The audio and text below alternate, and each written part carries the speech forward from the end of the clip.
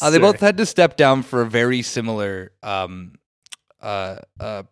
procurement scandal. We can just, that's what they always call it. It's corruption. It's straight up corruption. That's what's so funny about it, because they never use the word corruption, as far as I can tell. Please, if you have a counterexample, please point it out. But like, I was going through this. Obviously, everyone knows corruption is what those swarthy people in the South and Eastern Europe and whatever, Slavs. the global South. And, Russia. That's what they do. And we don't do it. For here. Italy or like Greece or Spain, you'd maybe sometimes do it, but you're corruption adjacent. You can tell the amount of corruption in your government by how thick your hair is. Mm-hmm.